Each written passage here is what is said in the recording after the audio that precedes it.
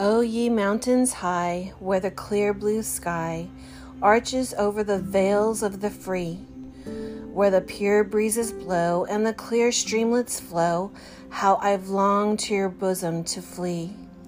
O Zion, dear Zion, land of the free, now my own mountain home, unto thee I have come, all my food, hopes are centered in thee. Though the great and the wise all thy beauties despise, to the humble and pure thou art dear. Though the haughty may smile and the wicked revile, yet we love thy glad tidings to hear. O Zion, dear Zion, home of the free, though thou wert forced to fly to thy chambers on high, yet will share joy and sorrow with thee. In thy mountain retreat, God will strengthen thy feet.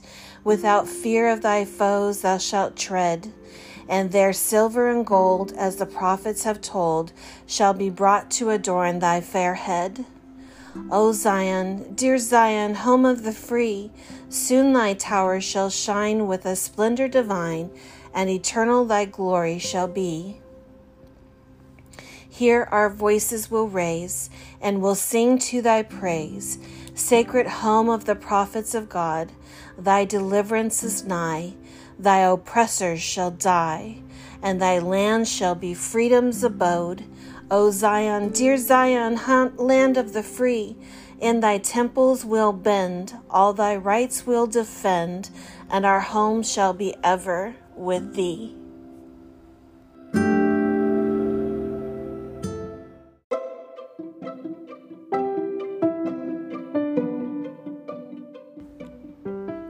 Hi, welcome to LDS Real People, Real Lives podcast. This is Stephanie Colvin, and I'm your host, coming to you from Southern California. As I was contemplating on what topic to cover this week, you know what? It didn't come as quickly as it normally does. Typically, I get done recording Wednesdays and Thursdays, and by Sunday, I know what I'm doing. And you know what? This week, it just did not come as easily. And then, bam, it hit me today. And so I am going to use a talk by Elder Lawrence E. Corbridge. He gave it as a General Authority 70 back in, I believe, 2019 at the Pioneer Day Devotional to Survive or Thrive. And that was delivered on July 24th of 2019 at the Assembly Hall in Temple Square.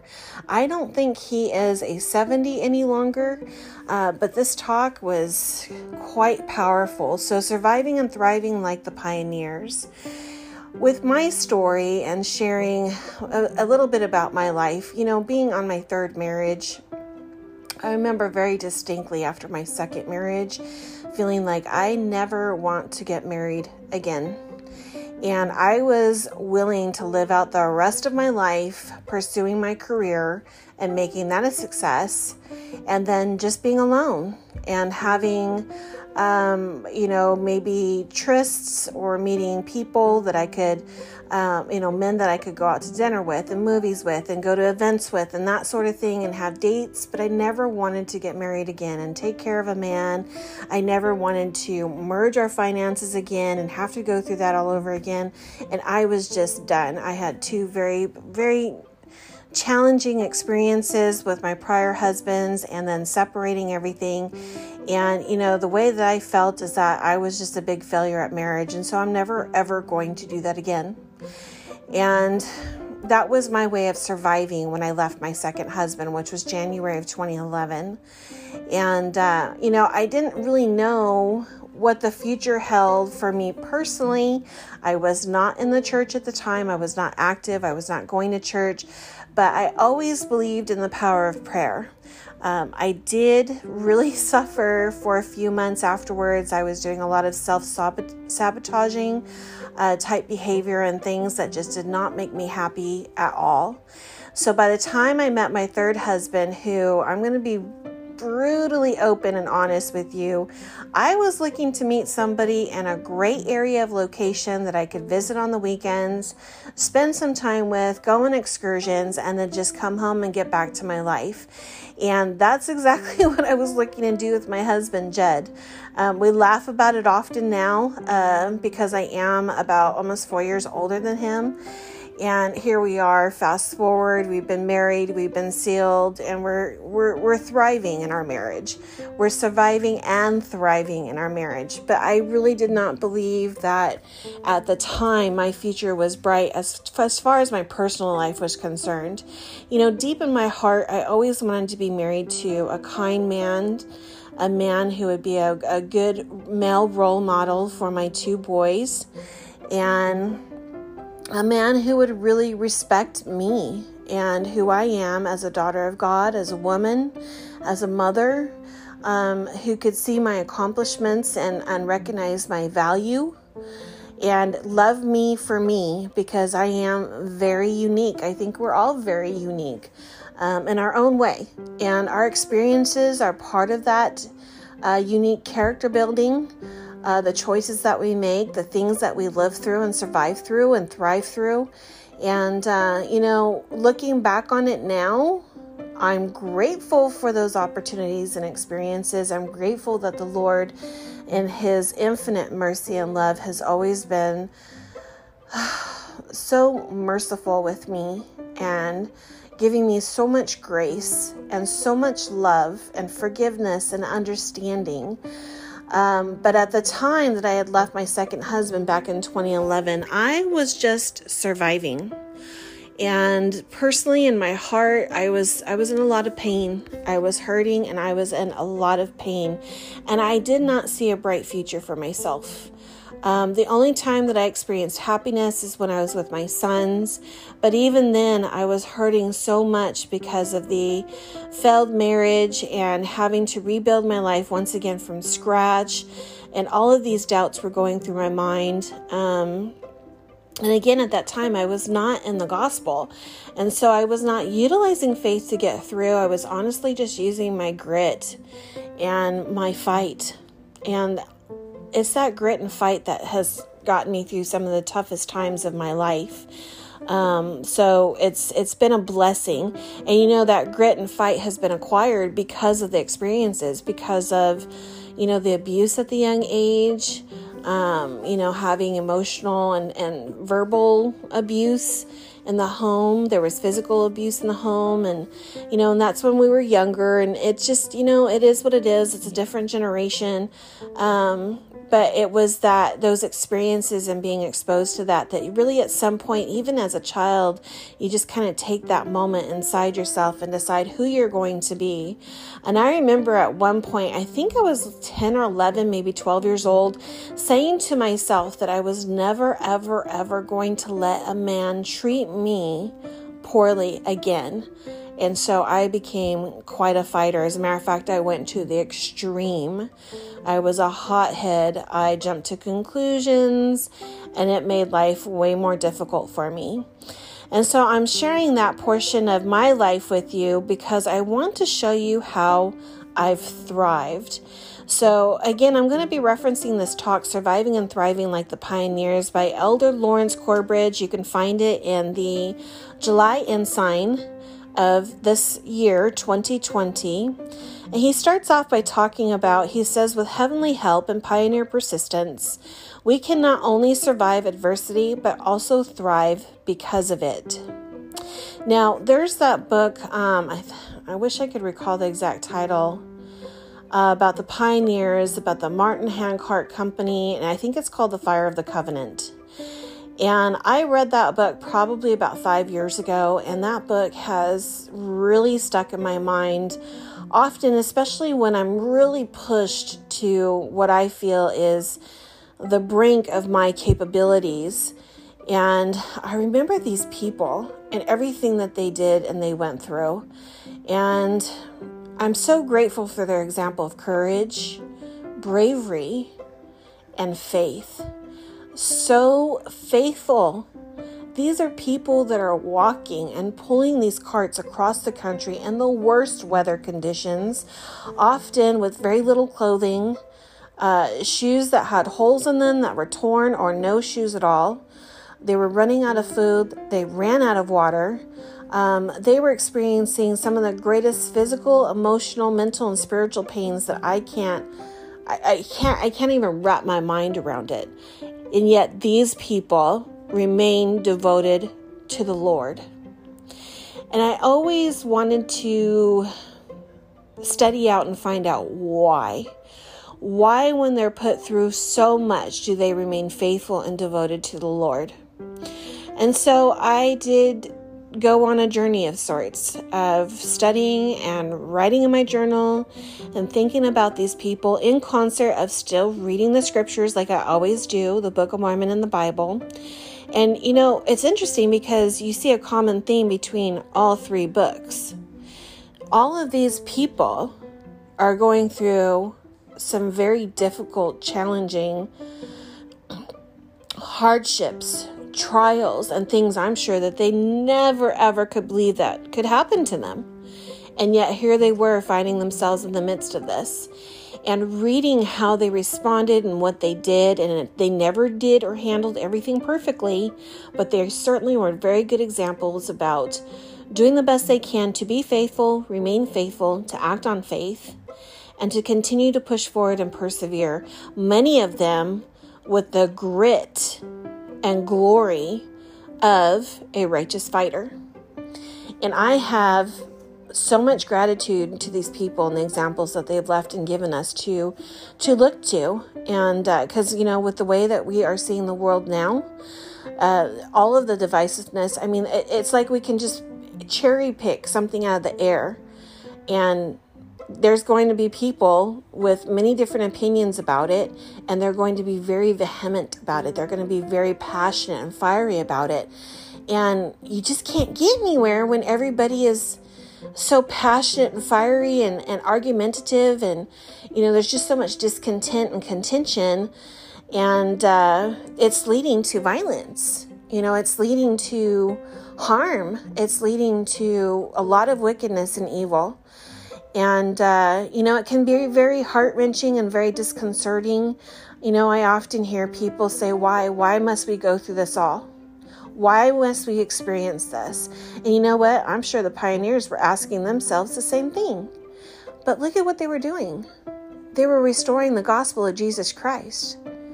The gospel had been taken from the earth, and they were part of the restoration. This was something like 90,000 people that migrated to the promised land here in the United States of America, all to do what? To follow their hearts, to follow their beliefs, to follow their Savior and Heavenly Father and what they know to be true. That takes guts, and it's that attitude that helps us to thrive in our situations, survive and thrive. So Elder Corbridge goes on to talk about the pioneers, that there was nothing easy about their lives and their journey and their story of the restoration. There was nothing easy about the children of God receiving and following, the Lord's guidance from the beginning of time. The best and highest road, of course, the road of greatest worth, the only road to fulfillment and eternal life, is not ever going to be an easy road. The hardship, the suffering, the disappointment, failure, and faith, always leading to ultimate triumph, have been the common lot of the faithful in all ages. When I think of the restoration, including the pioneers, I think of hardship and suffering. But I also have questions. And again, I'm referencing the talk by Elder Corbridge. And so the questions that he had, we're going to go over these questions because they're very, very enlightening. A lot of lessons and teachings are found in these questions and what the pioneers did. They are such wonderful examples, just as the books, the saints, same thing that I feel towards them. And of course it is about a lot of the pioneers during the restoration, just a different group of people. So the first question that he asks is, why did so many intelligent people give up so much willingly to endure such great suffering to gather with the saints? I know in my life, I could ask myself the same question about why did I do this and why did I do that when I knew it was going to be so hard and so difficult, such a challenge. Why did I choose to go ahead and have these babies and get married? We're talking having babies and divorce by the time I was 24. It's just ridiculous. In the world today, there are plenty of people who would have gotten abortions. And yet I chose the harder road. Some would say it was the harder road. So going back to the talk by Elder Corbridge and that question, why did so many intelligent people give up so much and willingly endure such great suffering to gather with the saints?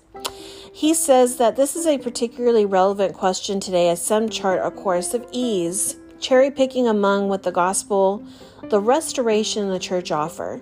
They quietly hunker down in the routines of their lives and shrink from any level of inconvenience, sacrifice, and service, and much less the level of hardship willingly endured by the early members of the church. So why not accept the ordinances in the scriptures and live a good life without extraordinary sacrifice? Why not simply embrace a new religion and remain in place? Why uproot everything and everyone? Why leave one's family, home, and homeland forevermore to traipse off to some strange land, however great the promise may be? Why not build the kingdom of God in New England, the British Isles, Scandinavia, or wherever they call home? Couldn't the saints have simply lived the gospel where they were? Does faith, faithfulness, and righteousness require willing abandonment of almost everything? What do you think? He says our natural instinct, understandably, is to shrink from hardship, but it is a grave mistake for that to be life's primary objective. That kind of thinking wrongly equates the pursuit of joy with the hollowness of ease. While that has some appeal, it is a deeply flawed strategy because suffering and joy are not incompatible, but rather essential companions. You can suffer and never know joy, but you can't have joy without suffering. So let's refer to 2 Nephi chapter 2 verse 23. It says, "And they would have had no children, wherefore they would have remained in a state of innocence, having no joy, for they knew no misery, doing no good, for they knew no sin." We must have opposition in all things. We must have things that are going to push back, that are going to stretch us and push us outside of our comfort zone for us to learn the very important lessons that we're here to acquire. Because remember, this is a proving ground. We are here to prove ourselves herewith that we can return and live once again with our Heavenly Father and our Lord, Savior, and Redeemer, Jesus Christ. Elder Corbridge goes on to say that the Restored Church of Jesus Christ was organized on April 6th of 1830, and in September of that year,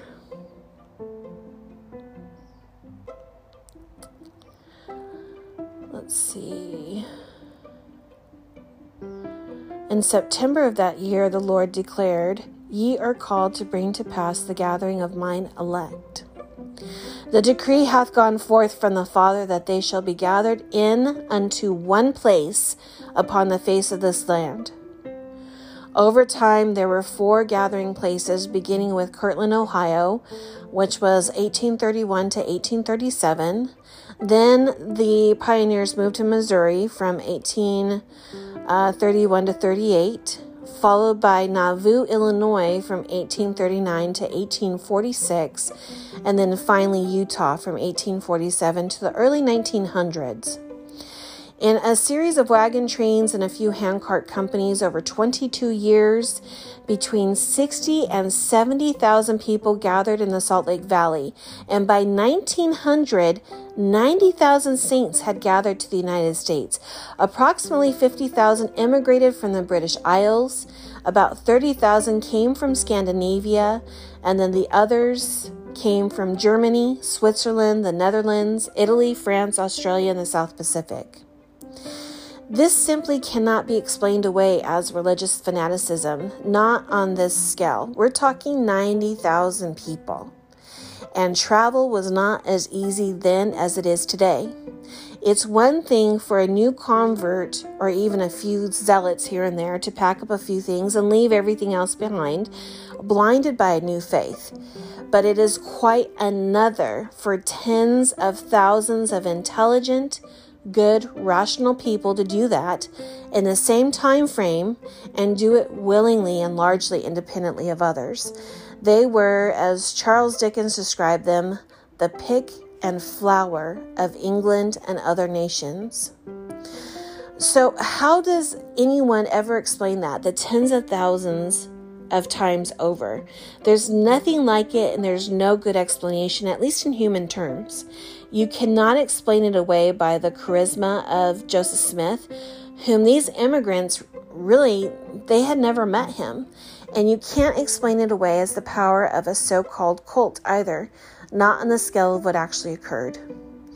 Some have said it was the result of a sense of community, but while a sense of community evolved over time, as diverse converts gathered and melded together in increasingly greater numbers, that was after they had already left their home and their homeland. A sense of community might have kept them together once they were together, but what sense of community would have urged leaving home in the first place? They didn't know anybody. They didn't know who these people that they were going to meet and gather with. So what about a need to find refuge from persecution and the evils of the world?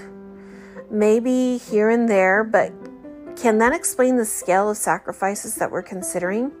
Can't you hunker down at home and let the winds of scorn blow overhead? Another explanation is a common cause. Yes, the greatest cause on earth is to build up the kingdom of God. But why not take up that cause and build up God's kingdom at home? And this leads us to another explanation closer to the heart of the matter.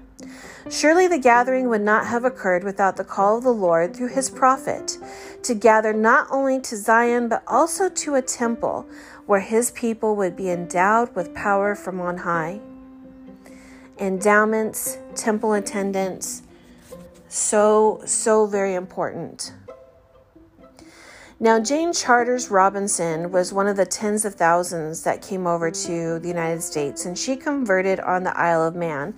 And she said, in the year 1855, I, together with a younger sister, left home and sailed for Liverpool, and arrived there next day for the purpose of going to America, very much against my father's wishes.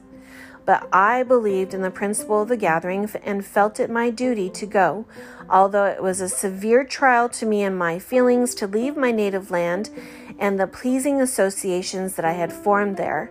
But my heart was fixed. I knew in whom I had trusted, and with the fire of Israel's God burning in my bosom, I forsook my home, but not to gather wealth or the perishable things of this world. So in the end, all of the above explanations, they really do fall short. There's no satisfactory explanation, at least in human terms, because it was not merely a human endeavor, but rather the work of God. The story of the restoration, the pioneers, the westward migration, the willing and total sacrifice of tens of thousands, and the hardship and suffering, making the desert to blossom as a rose, is the story of God's hand bringing about his purposes. It is that simple. This story stands alone in history and is a testament to the truthfulness of the restoration and the work of God gathering Israel, which continues today on both sides of the veil. Both sides of the veil. The work is being done here and there. Make no mistake. So the second question that Elder Corbridge came up with is, why did the early saints persist after repeated failure and constant opposition? They suffered so much. Why would they continue to push? It seemed like this unbelievable mountain that could never be climbed, and yet they continued to take one step after another. So going back to the article and addressing that question, why did the early saints persist after repeated and constant failure and opposition? Some say that nothing breeds success like success. So if that's the formula for success, then the story of Joseph Smith, the Restoration, the pioneers and the early saints really should have been a very different story, because it is a story of repeated failure and unrelenting opposition. It's the story of ultimate success arising out of the ashes of repeated failure. The early saints were driven from home and lands in New York to Kirtland, Ohio, where they built more homes and a community. And there they built the first temple in this dispensation. After a 900-mile march, 900 miles, I can't even imagine, they marched to Missouri. Zion's camp failed to regain land from which the saints had been dispossessed. The bank established under the direction of Joseph Smith failed. From Kirtland, the saints were driven to Missouri, but soon an order was issued from the highest level of that state government to expel them. Some were massacred and others were beaten, tarred and feathered and left for dead. Many women were brutally assaulted, and time again houses were robbed. Food, wagons, tents, and clothing were stolen.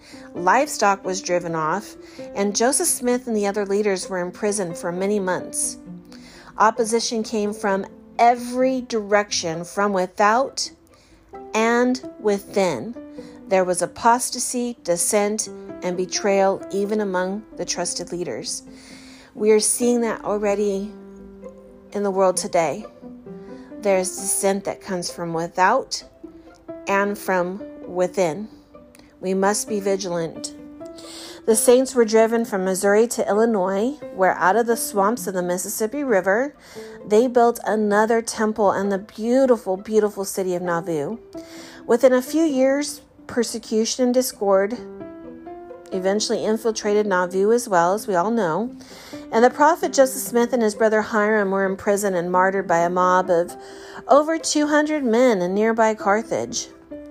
200 men for Joseph and Hiram.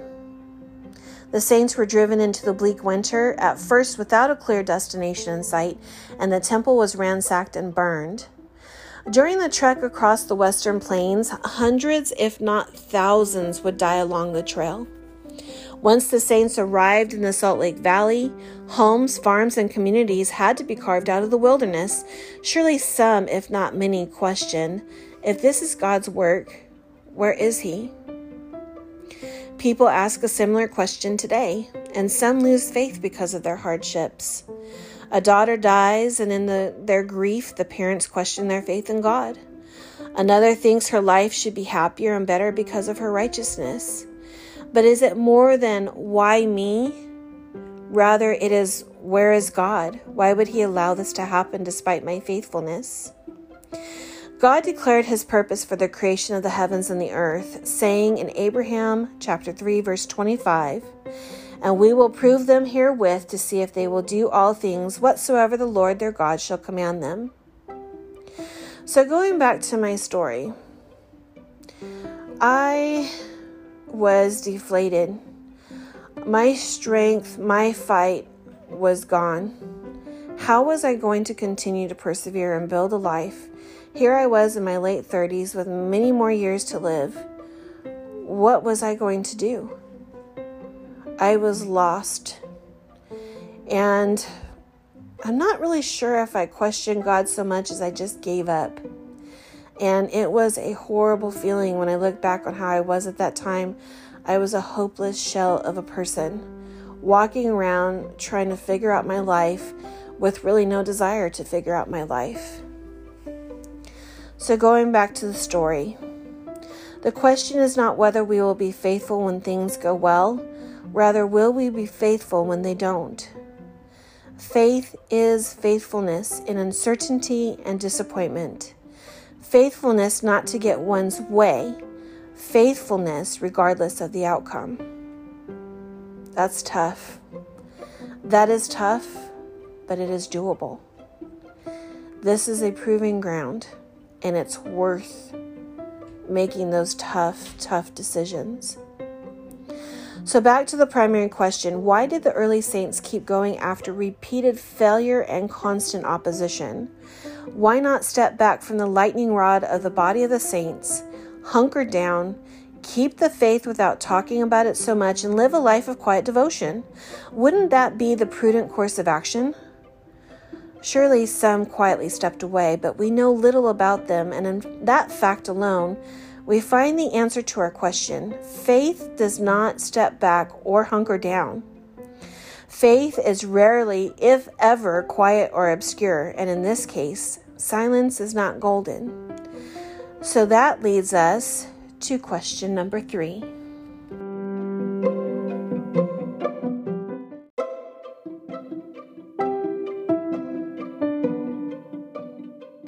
Question number 3. What are the characteristics of people who not only survive but also thrive in great adversity? So let's take a look at this, what Elder Corbridge says. It's one thing to survive the desert, but quite another to make it blossom as a rose. It's one thing to survive, but it's another to thrive. What makes the difference? So going back to the pioneers, just 4 days after arriving in the Salt Lake Valley, President Brigham Young, who, by the way, just a side note, he is known as the great colonizer. He is known as the one that led the saints to Utah and helped them colonize Utah State. So Brigham Young stated that, quote, he intended to have every hole and corner from the Bay of San Francisco to Hudson Bay known to us, end quote. Small settlements did start to emerge along the Wasatch Front, almost immediately to the north and the south of the Salt Lake Valley, and within 20 years, the saints had established approximately, get a load of this, 350 communities in the West. And that's not surviving, but thriving in hardship. Just 20 years, 350 communities in the West. While serving in Chile, Elder Corbridge says that his wife and himself had experienced the 5th strongest earthquake in recorded history anywhere in the world. In the aftermath, they observed different reactions. They witnessed what some experts have termed the 10-80-10 principle, which suggests that 10% of the people will handle crisis and trauma with a relatively calm and rational state of mind. They tend to pull themselves together very quickly. They accept the situation, make decisions to improve it, and take action. However, the vast majority of us, the 80%, are immobilized, stunned, and bewildered, and wait for help to come or someone to tell us what to do. And that's who I was when I left my second husband in 2011. I felt immobilized. I felt stunned. I felt shocked and bewildered, and I just could not find my footing. It was just absolutely, looking back on that, I honestly don't even know how I survived sometimes. So going back to Elder Corbridge's talk, he says the group that we try not to be in, however, is the last 10%, and they're the ones that freak out and make the situation worse. Our missionaries in Chile at that time responded very quickly by helping others rebuild their lives and homes. So they were in the first group, that top 10%, probably because they were on the errand of the Lord. Another characteristic of those who not only survive but also thrive is adaptability, or coming to terms with a new reality. We are most rattled when our lives suddenly change, especially by events outside our control. I mean, if you really look at life, how much of life do you control? I feel like I control very little of my life. What I do control is my response and my reaction to it. He says, Elder Corbridge says, those who fare best are the most flexible and less dependent on their environment and the normal routines of life for stability. And this is more than optimism or a positive attitude. It is faith, which is different. Survivors and thrivers see things for what they are, good and bad, and they deal with them. Because let's face it, bad things happen. But as they did with the early saints, we must accept life's realities, even the harsh ones, and trust that with the Lord's help we may endure, and endure it well, and that all things, both good and bad, will ultimately work together for our good. As it says in Doctrine and Covenants, section 98, verse 3, therefore he giveth this promise unto you with an immutable covenant, that they shall be fulfilled. And all things wherewith you have been afflicted shall work together for your good and to my name's glory, saith the Lord. And that is the promise, is our experiences will work for our good. So right now, my husband has extreme anxiety, OCD, and body dysmorphia disorder. Our gyms have once again been shut down, and he is someone that definitely relies on his environment and the routine of the day. So our lives have been very chaotic with mental illness in our lives on a daily basis, because daily there are changes that we haven't had to deal with before because of this pandemic. On top of it, he's a teacher, and things are changing at work. They are probably going to continue to do online learning here in California, and he's been given 2 new classes. So instead of being able to teach the classes that he's already built up years of material and lessons for, he's also, on top of the fact that we're having continued online learning, having to create lessons and instruction for 2 brand new classes. I mean, this is the worst case scenario for somebody who has obsessive compulsive disorder. Worst case scenario. Every single day, it's like the earth is falling. If the earth was flat, we're teetering on it and about to fall off. I mean, this is how it feels in this house. Every single day, there's something going on. And it's always something, as you know, with anxiety that has to be done and done now. And it's always catastrophic. And so we're dealing with this again today. This is how my life is every single day. And I'm not mentally ill, but I've acquired anxiety because of my situation and my circumstances. And so I say to myself and to Heavenly Father, how do I survive, but not only survive, also thrive in these circumstances? How am I supposed to find joy and happiness when every single day anxiety and mental illness rule this house? It's tricky, but it's doable. And we have to work very hard at it. Very similar to the pioneers. We too have to be very focused and dedicated. We have to use all the resources that we have at our disposal to refocus and to connect with our faith, with our Heavenly Father and our Savior, and to survive the day. But by the end of the day, I want to make sure that we've been thriving that day and that there's going to be something good that's going to come out of it. And so through my experience with my husband, I'm normally somebody who is very black and white.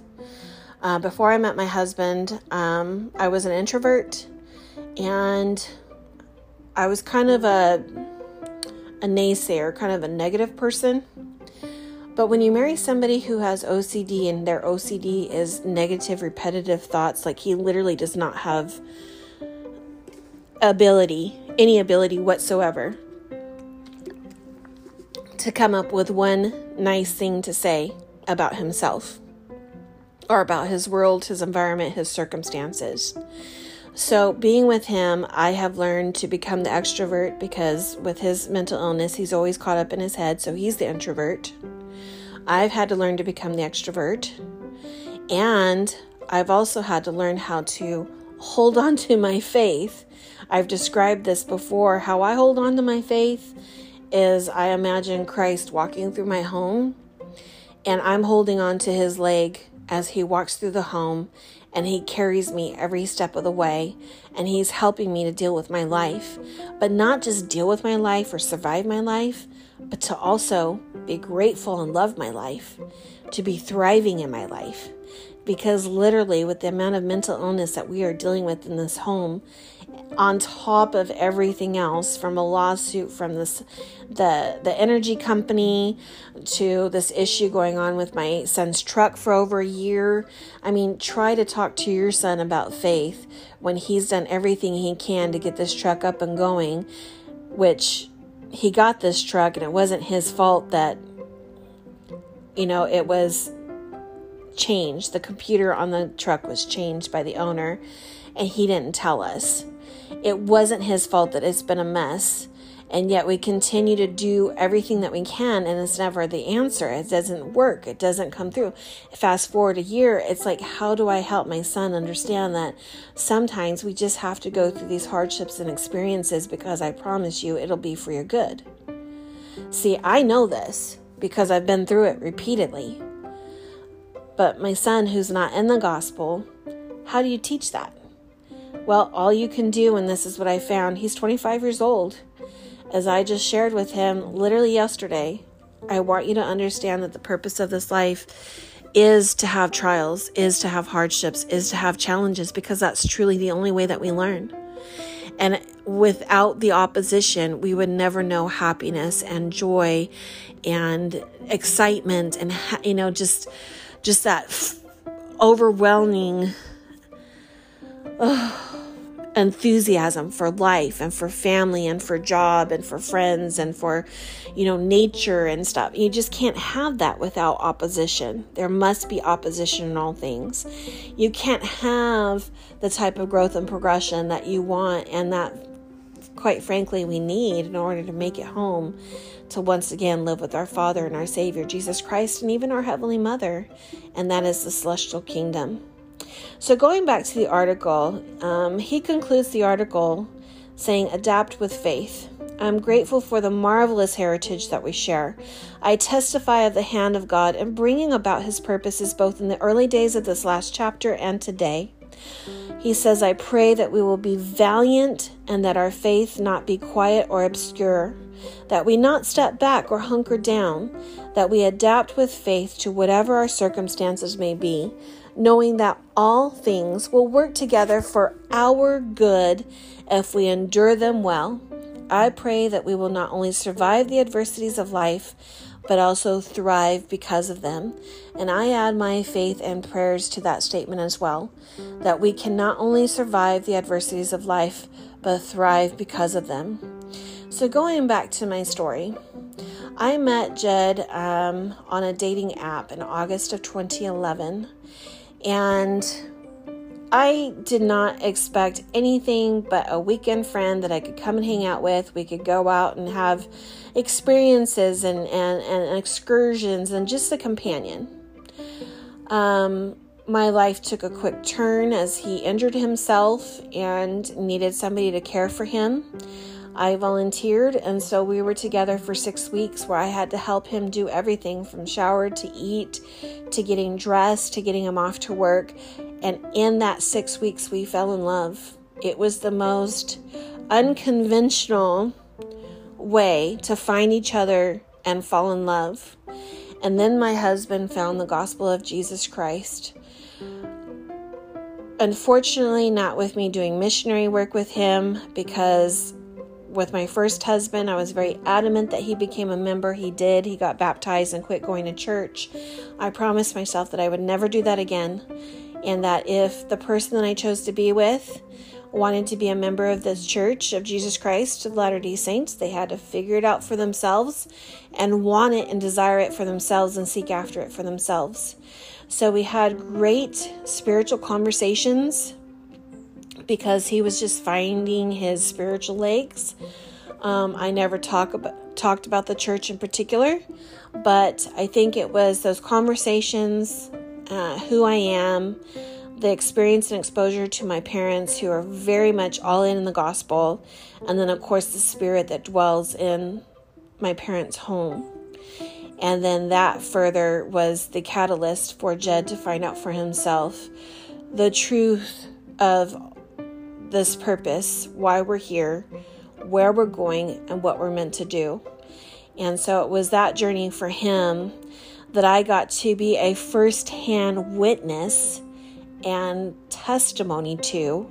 It was such a marvelous, marvelous experience that brought us together. And then lo and behold, we fast forward 9 years and we are all in the gospel.